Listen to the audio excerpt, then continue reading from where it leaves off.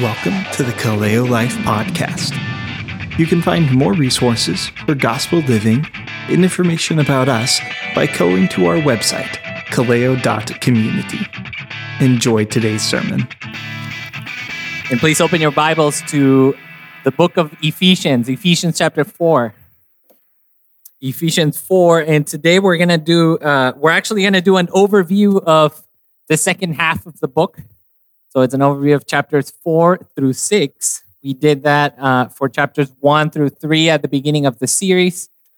And we ran out of time to really go through the whole thing, which I'm glad that we did, because now we can focus more on this second half of the book. So let's pray. Let's ask for God's guidance for this as we go through His Word. God, we thank you that you have called us into your kingdom. You have adopted us into your family. All of those of us who are in Christ, we belong to you. We are your children and we are part of your family. And we praise you because of that. And God, I pray that you would lead us today as we open your word, as we look at what your Holy Spirit has inspired. I pray that you would open our minds, open our hearts. I pray that we would know your power that is at work in us, the same power that rose Jesus from the dead and that seated him at your right hand, God. And that we would also know and understand the love that is beyond comprehension, Lord. God, we pray that your Holy Spirit would be guiding us today. I pray that your Holy Spirit would fill me to proclaim your word, and that we would be nurtured by your word, by your gospel, that the grace of your Son Jesus would strengthen us and would overflow for us. In Jesus' name we pray. Amen. So thank you, Sam. Oh, Sam, I don't know where Sam went, but there we go. Thank you, Sam, for pointing out to my email. I'm glad that you read it. If you don't read my emails, or if you are not getting my emails, please let me know, because I do try to send important information in those emails. And yeah, the title of that email was when the rubber meets the road. And actually, there was a typo if you were paying attention. But and the reason for that title is because the second half of the book of Ephesians is a very, very practical section of the book. In the first half of the book of Ephesians, Paul lays down the foundation, the theological foundation. He lays down all the realities of the gospel. I really, really love the letter to the Ephesians, because it's like the letter to the Romans, but actually in a size that you can actually digest it, in a size that you don't have to spend 3 or 4 years in a sermon series preaching through it in order to digest the whole thing. In Ephesians, you have kind of a summary of doctrine, and you have a lot of doctrine here, a lot of amazing truths about God, about the gospel, but they are all synthesized in a way that it can be easily understood. And so what Paul has done here is that in the first 3 chapters, he has given us a lot of theological truths. He has laid down the spiritual blessings that we have received in Christ Jesus. He has talked about what happened at salvation, how we were brought from death to life. He has taught about what has happened at salvation, maybe another aspect of it, that we went from not belonging to God's family, and now we belong to God's people. We have been adopted by God, and we are now God's new people. We are now God's new temple. And in the second half of the book, in chapters 4 through 6, he is going to get very, very practical, lest we think that, all of these realities of the Christian life are only spiritual and they don't have anything to do with our everyday lives. But that would be a mistake, because all of the spiritual realities of the gospel, all of these spiritual blessings that we have received, as Paul says, all of these, this spiritual going from death to life, this spiritual being brought into God's family has very practical implications for today. In these verses, in these chapters, Paul talks about the Christian household. He talks about the relationship between husbands and wives. He talks about the relationship between parents and children. He talks about the relationship between masters and bondservants or slaves, which we'll get to that because I know that could be controversial. He talks about how the church should relate to one another. He talks about so many practical implications. So basically, what I would like to do today is I would like to go through the whole section. And so we're going to actually read the whole section, not right now. We're going to read it little by little. But my goal here is that by the end of today, we will have a general understanding or kind of a big picture for Ephesians 4 through 6, so that once we get into the details, we are able to place them on a larger picture, on a larger map. So he starts out this section by saying in chapter 4, verse 1, he says, I therefore, and when you see that therefore, you know that, okay, so he is linking everything that he just said, he is linking it to what he is about to say. So he says, I therefore, a prisoner for the Lord, urge you to walk in a manner worthy of the calling to which you have been called, with all humility and gentleness, with patience, bearing with one another in love, eager to maintain the unity of the Spirit in the bond of peace. There is one body and one Spirit, just as you were called to the one hope that belongs to your call. One Lord, one faith, one baptism, one God and Father of all, who is over all and through all and in all. So the first practical implication that Paul is giving to the church of Ephesus, to the Ephesians, and therefore to us as well, is that we would walk in a manner worthy of our calling. And you got to pay attention to this word walk, because this word actually shows up throughout the entire letter. Are those still kind of cycling through? Okay, thank you. I keep seeing people going like, I'm like, what's going on over there? But sorry. So that word to walk is going to continue to show up throughout the letter and has been showing up throughout the letter. And so here, when Paul says that we should walk in a manner worthy of the calling to which you have been called, it recalls what he has already said about walking. Remember in chapter 2 when he says, verse 1, and you were dead in the trespasses and sins in which you once walked. So he is saying when we were dead, we used to walk in these things. We used to walk in disobedience. We used to walk following the world, following the devil, and following our own flesh, our own self. And then in verse 4, he says, but God, being rich in mercy, because of the great love with which he loved us, even when we were dead in our trespasses, he made us alive together with Christ. And then he moves on, he goes forth, and then look at what he says in verse 10.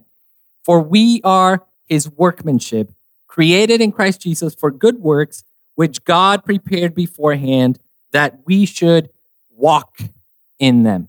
And so, in other words, Paul is saying we no longer walk like we did when we were dead in our sins and trespasses. We should no longer walk this way. Instead, we should walk in those good works that God prepared for us beforehand so that we would walk in them. And so he is calling all believers to walk in a manner worthy of the calling to which they have been called. And what does this look like in practical life? Well, it means that we walk in humility, we walk in gentleness, we walk in patience, bearing with one another in love, eager to maintain the unity of the Spirit. Unity is a really big deal for Paul. Unity is a really big deal in the church. How will the world know that we are different from them? Well, when we are united, when we love one another. If the world sees that the church is fighting with one another, if the world sees that we, even here in the local church, have issues with one another and are always fighting, then the world is just gonna say, how is the church any different from us? How are these people any different from us? All they do is fight. All they do is post mean things on Facebook and on Twitter. There's no unity at all. But when they see that we are united, when we see that we treat each other with humility, with gentleness, with patience, when they see that we bear with one another in love, when they see that we are united because we understand that there is one Spirit, that there is one Lord, one faith, one baptism, one God and Father of all, then they see, wow, there is something different about these people. They are united. They are working together towards a common goal. Now, if we're honest, this calling of being united is near impossible, right? We are so different from one another, right? Especially if we take into consideration other churches, right? Where we have maybe different views on secondary doctrines, or where we, have different personalities, different ways of doing things. This calling of being united, of keeping unity, just seems like a really, really difficult calling.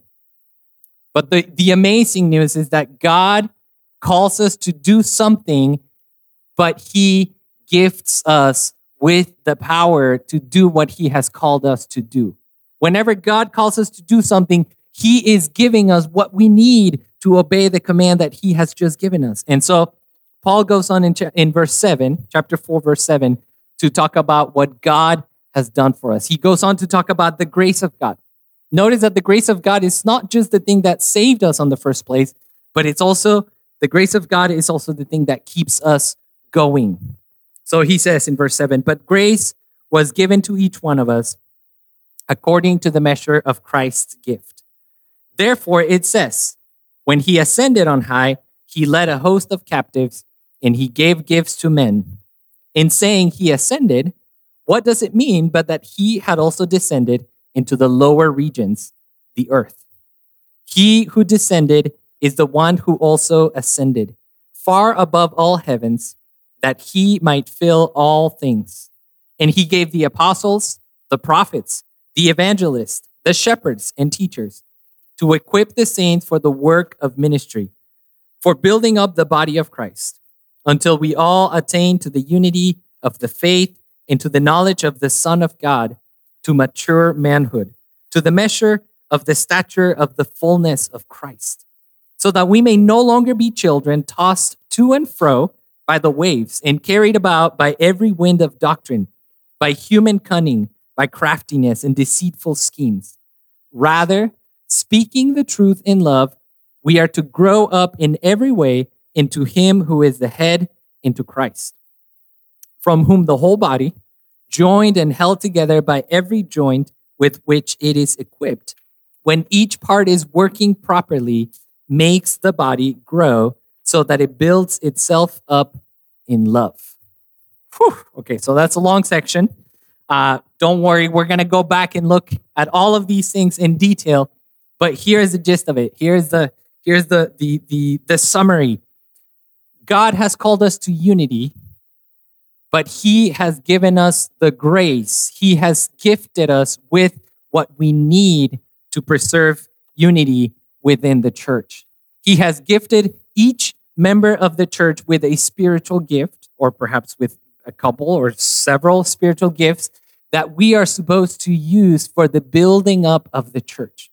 He has gifted each one of us with the Holy Spirit that has given us a gift that is designed specifically to be used for the growth of the church, for the unity of the church. We talked about spiritual gifts a while back when we talked about 1 Corinthians 12 through 14. And remember that the spiritual gifts are to be used for the edification of the church, for the building up of the church. They should never be used selfishly for ourselves. They should always be used to promote the growth and the unity of the church. Now, here's another thing that Jesus did, or it is related, but it says that he gave, verse 11, he gave the apostles, the prophets, the evangelists, the shepherds, and teachers. Now we're gonna get into all the complicated issues of that verse. Questions like, wait, so are there apostles today, or is prophecy still for today? Are these spiritual gifts? Are these, we're gonna get into all of these questions later once we tackle them in detail. But again, here's the summary of it. God has gifted the church with gifted ministers, with gifted people, with gifted men that are leading the church and that are, if you see in verse 12, they are there to equip the saints for the work of ministry, for building up the body of Christ until we all attain to the unity of the faith and to the knowledge of the Son of God, to mature manhood, to the measure of the stature of the fullness of Christ. So he has given us gifted people that are there using these spiritual gifts to build up the church, but not just to build up the church. They are using them to equip the saints, to equip the church, the entire church. So I believe that it is the work of the leaders of the church. It is the work of the elders of the church to equip the rest of the church so that every single member of the church is doing the ministry, right? It doesn't say that it is the apostles and prophets and evangelists and preachers and teachers that are doing the ministry. No, it says they are equipping the saints for the work of the ministry. So think of it, this is not a perfect analogy by any means, but it's kind of like an army where you have ranks, you have a hierarchy, you have generals, you have lieutenants, you have all of these different ranks. Every single person in the army is expected to do the work, right? It's not like the general or the lieutenant, they're the ones doing all the work. And then the soldiers are just over here, hanging out and seeing them work and being like, good job, guys. No. Everyone in the army is working together for a common goal. And so in a similar way, like I said, it's a very imperfect analogy, but in a similar way, we are all working together towards the same goal. We are all working together doing the ministry. And the goal is ultimately that we would become like Christ, that we would become mature, that we would become likeness with, or that we would get to the measure of the stature of the fullness of Christ. All right, well, in case that this wasn't practical enough, things are going to get even more practical here in verse 17 through 24, and more so in the following verses. But in 17, he says, "Now this I say and testify in the Lord, that you must no longer walk as the Gentiles do." Notice the word walk again. You must no longer walk as the Gentiles do in the futility of their minds. They are darkened in their understanding, alienated from the life of God because of the ignorance that is in them due to their hardness of heart. They have become callous and have given themselves up to sensuality, greedy to practice every kind of impurity. But that is not the way you learned Christ, assuming that you have heard about him and were taught in him as the truth is in Jesus. To put off your old self, which belongs to your former manner of life and is corrupt through deceitful desires, and to be renewed in the spirit of your minds, and to put on the new self, created after the likeness of God in true righteousness and holiness. There is a struggle in the Christian life where our old self is still pulling us, where our old self is still wanting to behave like we used to before we were brought from death to life.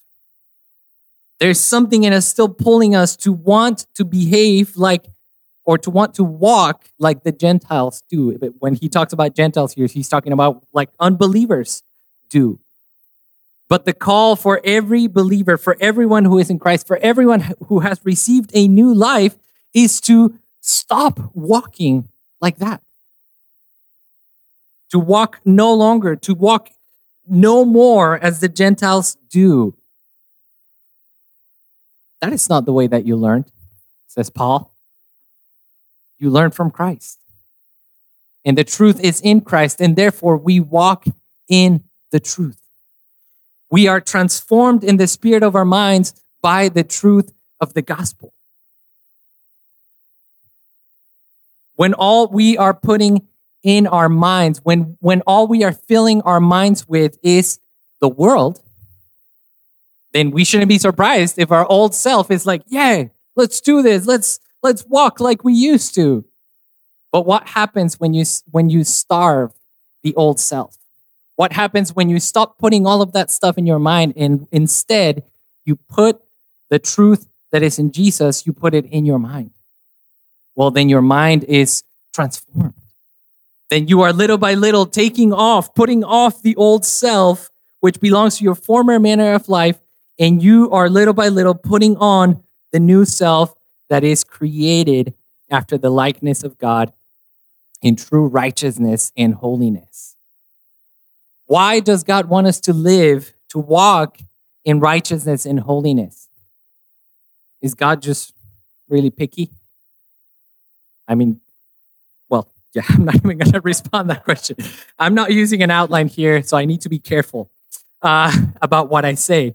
But I believe that God wants us to walk in righteousness and in holiness because He is accomplishing the mission. He is accomplishing the purpose of filling the world with His glory. He is doing that through the church. It says in Ephesians 1, if you remember, chapter 1, verse 10, it says,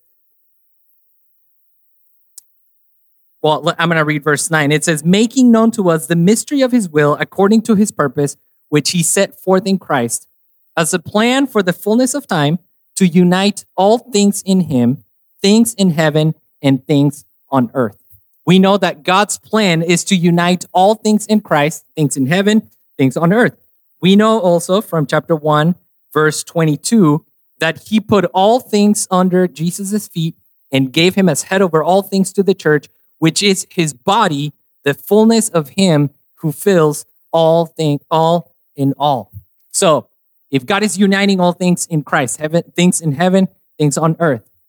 If God has given power and authority to Jesus and is filling the entire earth with His glory, and He has given Jesus as the head of the church, then it means that we as the church are the agents of that filling all things. It means that we as a church have the responsibility to live in holiness and in righteousness because we are God's representatives here on earth. Because we are God's ambassadors here on earth. And so these moral instructions, this moral code, this ethical code that Paul is giving us here is not just arbitrary. Rather, Paul, or God through Paul, is calling us to walk like we were meant to walk since the moment we were created. He is calling us to walk like humans were supposed to walk before sin entered into the world. See, the problem is that the world has a distortion of what it means to be human. The world has a distortion of what it means to live and to enjoy.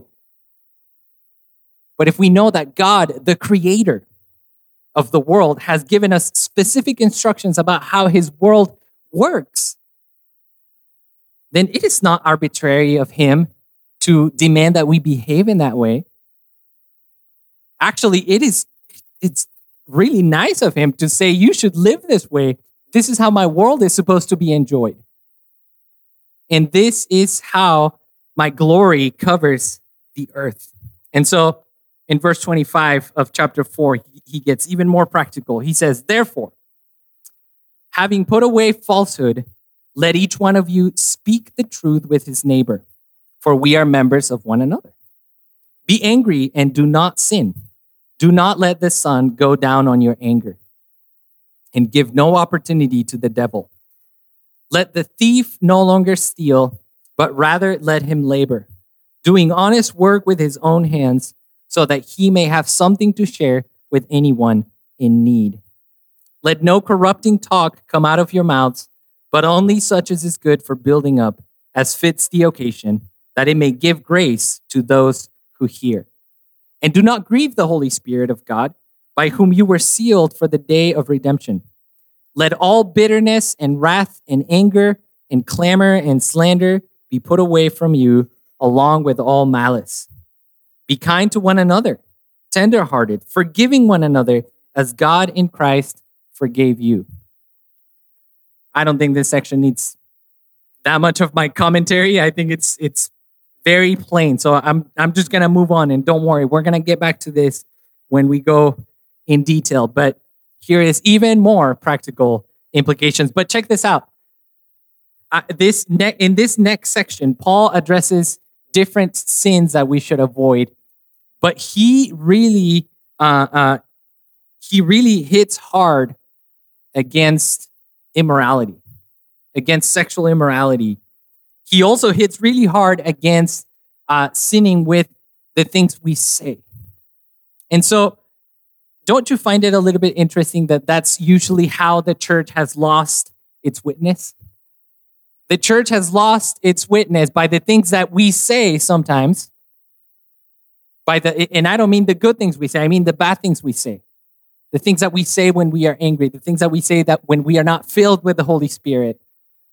That's when the world looks at the church and sees these people behave and talk just like us. And also, we lose our witness when we engage in sexual immorality.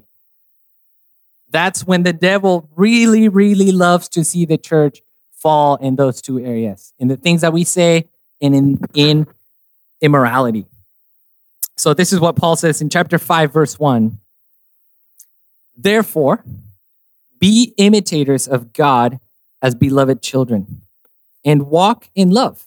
There's that word again, walk in love. As Christ loved us and gave himself up for us, a fragrant offering and sacrifice to God. But sexual immorality and all impurity or covetousness must not even be named among you, as is proper among saints.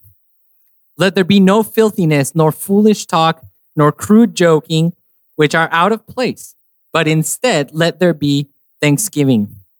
For you may be sure of this, that everyone who is sexually immoral or impure, or who is covetous, that is an idolater, has no inheritance in the kingdom of Christ and God.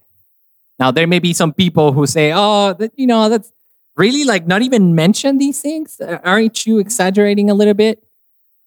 Well, Paul says, let no one deceive you with empty words. Let no one deceive you saying like, oh, that's a little bit too much. For because of these things, the wrath of God comes upon the sons of disobedience.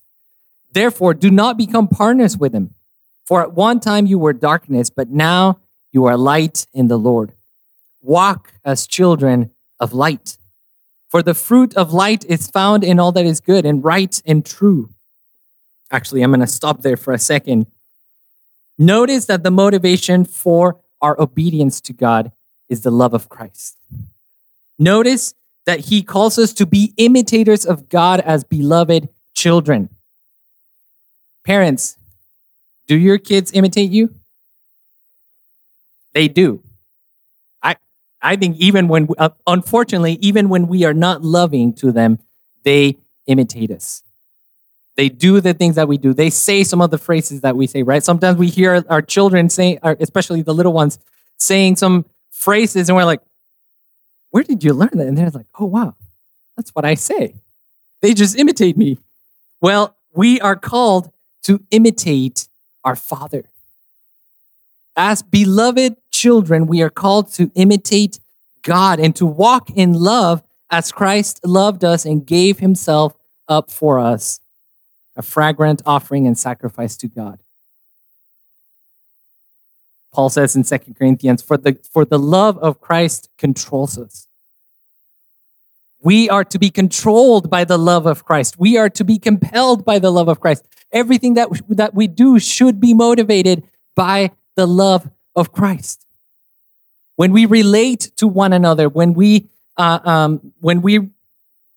relate to our spouses, to our children, to when we do business, in everything that we do, we should always be thinking, Christ loved me and gave himself up for me. And therefore, I am going to live in a loving way. I am going to walk in a loving way, sacrificially loving others. See, the problem with the world and the sexual ethics of the world is that in the world, it's all about self-pleasure. It's all about self-gratification. It's all about what can I get out of this relationship. But with God and with the gospel, it's all about self-sacrifice. How can I serve this person? How can I serve my spouse? How can I serve my children? That is the difference there. One is self-gratification and the other one is self-sacrifice. He talks about all of these sins that are horrible, that God absolutely hates, and these sins are to be exposed. If we really want to have these sins dealt, if we really want to get rid of these sins have to be exposed. We cannot try to cover up these sins. We cannot try to sweep them under the rug. We have to expose these sins and bring them to the light. And that's why he says in verse 8,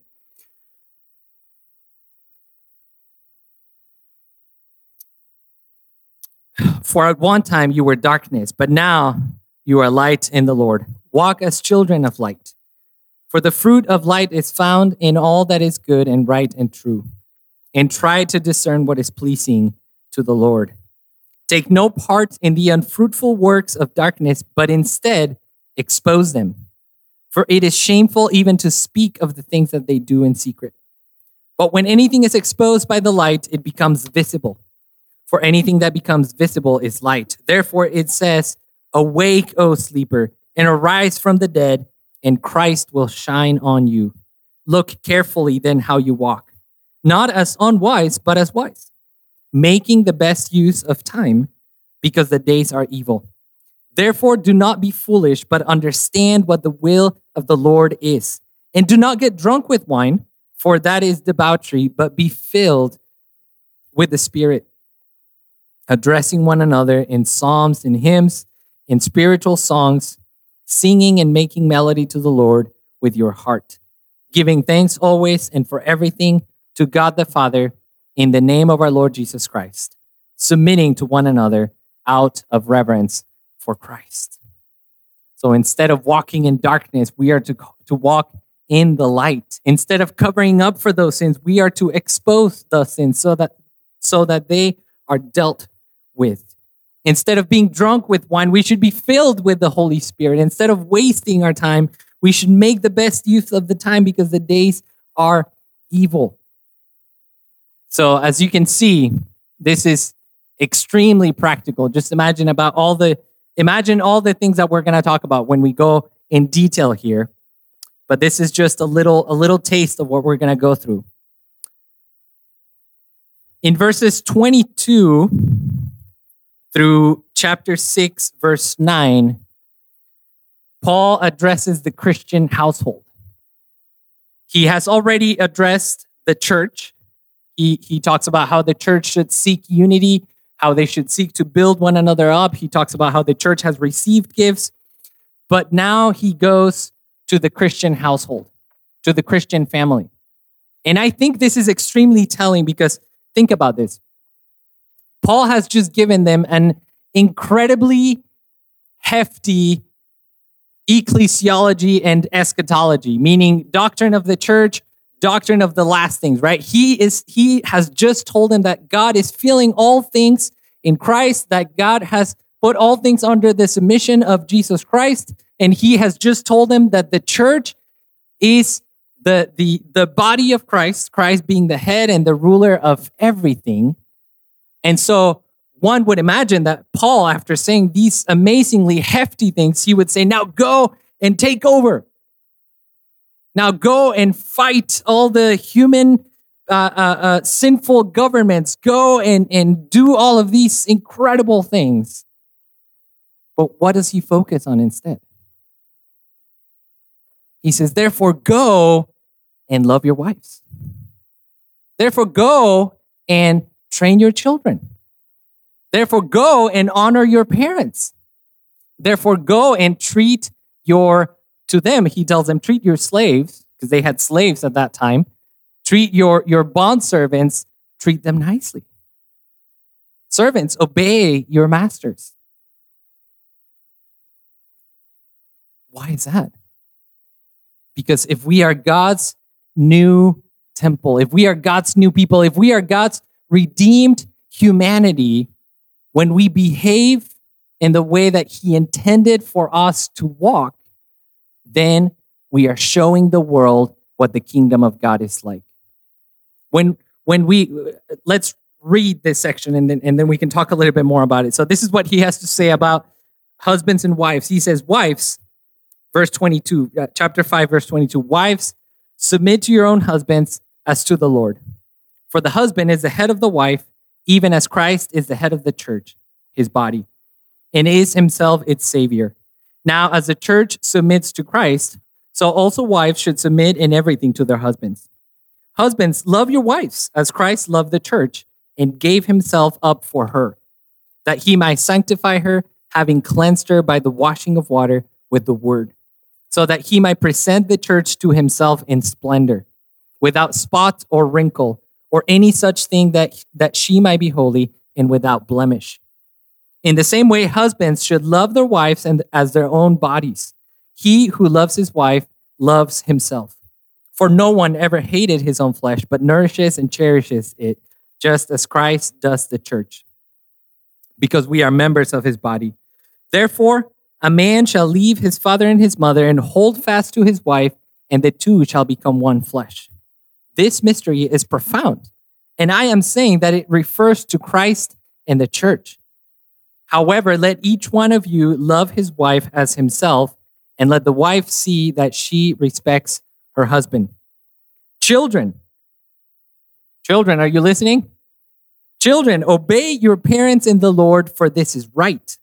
Honor your father and mother. This is the first commandment with promise, that it may go well with you and that you may live long in the land. Fathers, parents, are you listening? Nice. Parents, do not provoke your children to anger, but bring them up in the discipline and instruction of the Lord. Bondservants, obey your earthly masters with fear and trembling, with a sincere heart as you would Christ.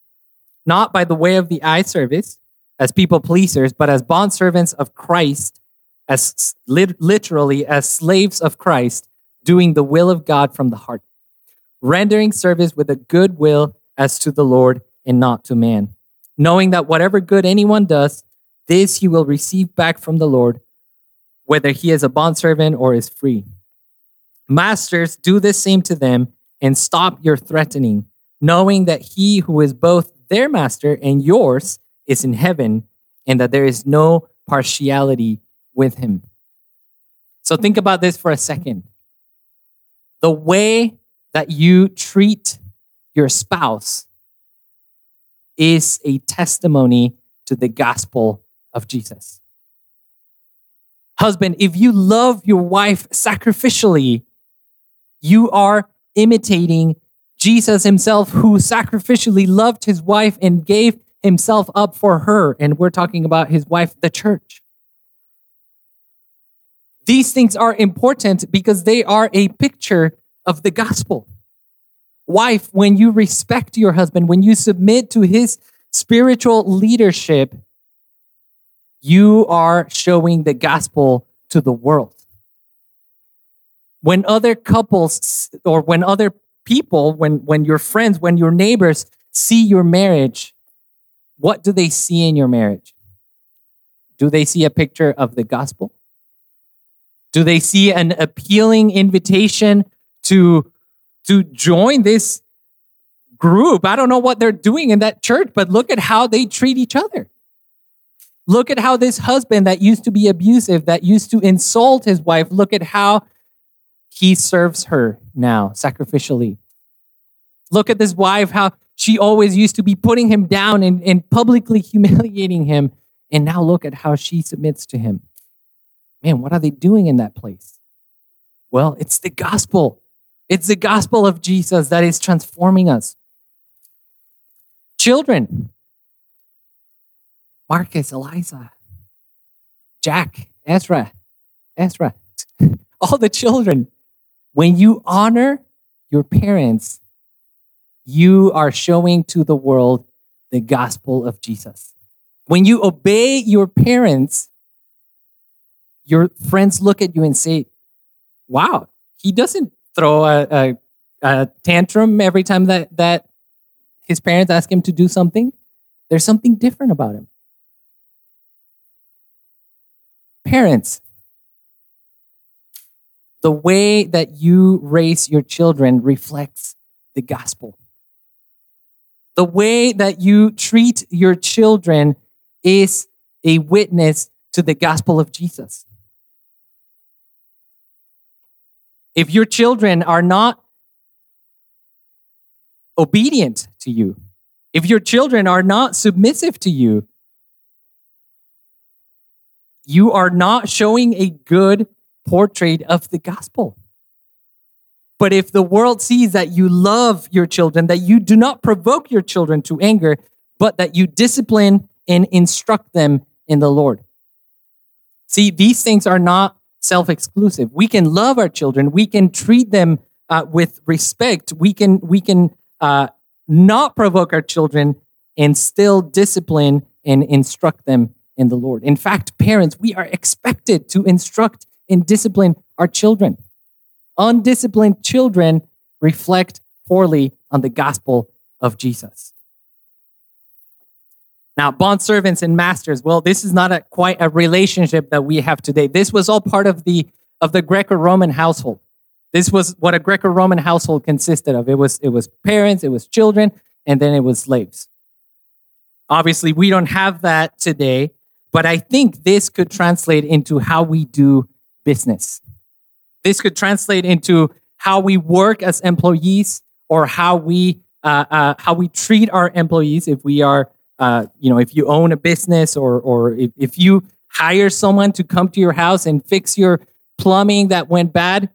If you have someone come to your house and help you clean your house, the way you treat those people matters.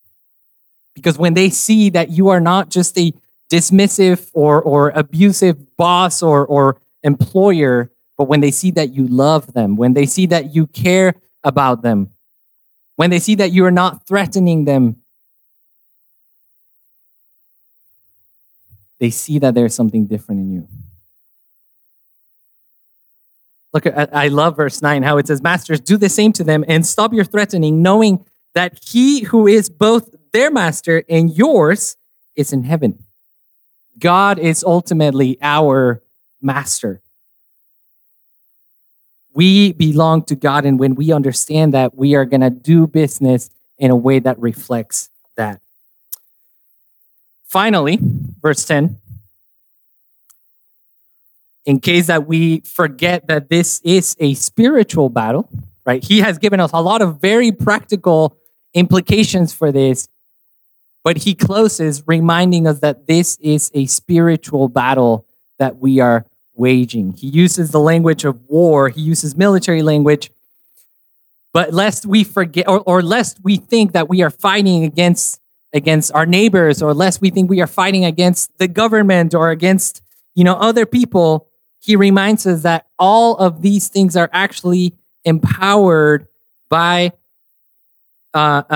spiritual forces of evil in the heavenly places, and therefore our armor, our armor for the Christian battle is a spiritual armor. So this is what he says in verse 10.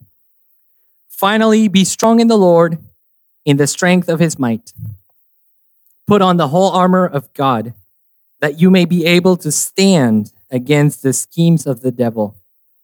For we do not wrestle against flesh and blood, but against the rulers, against the authorities, against the cosmic powers over this present darkness, against the spiritual forces of evil in the heavenly places.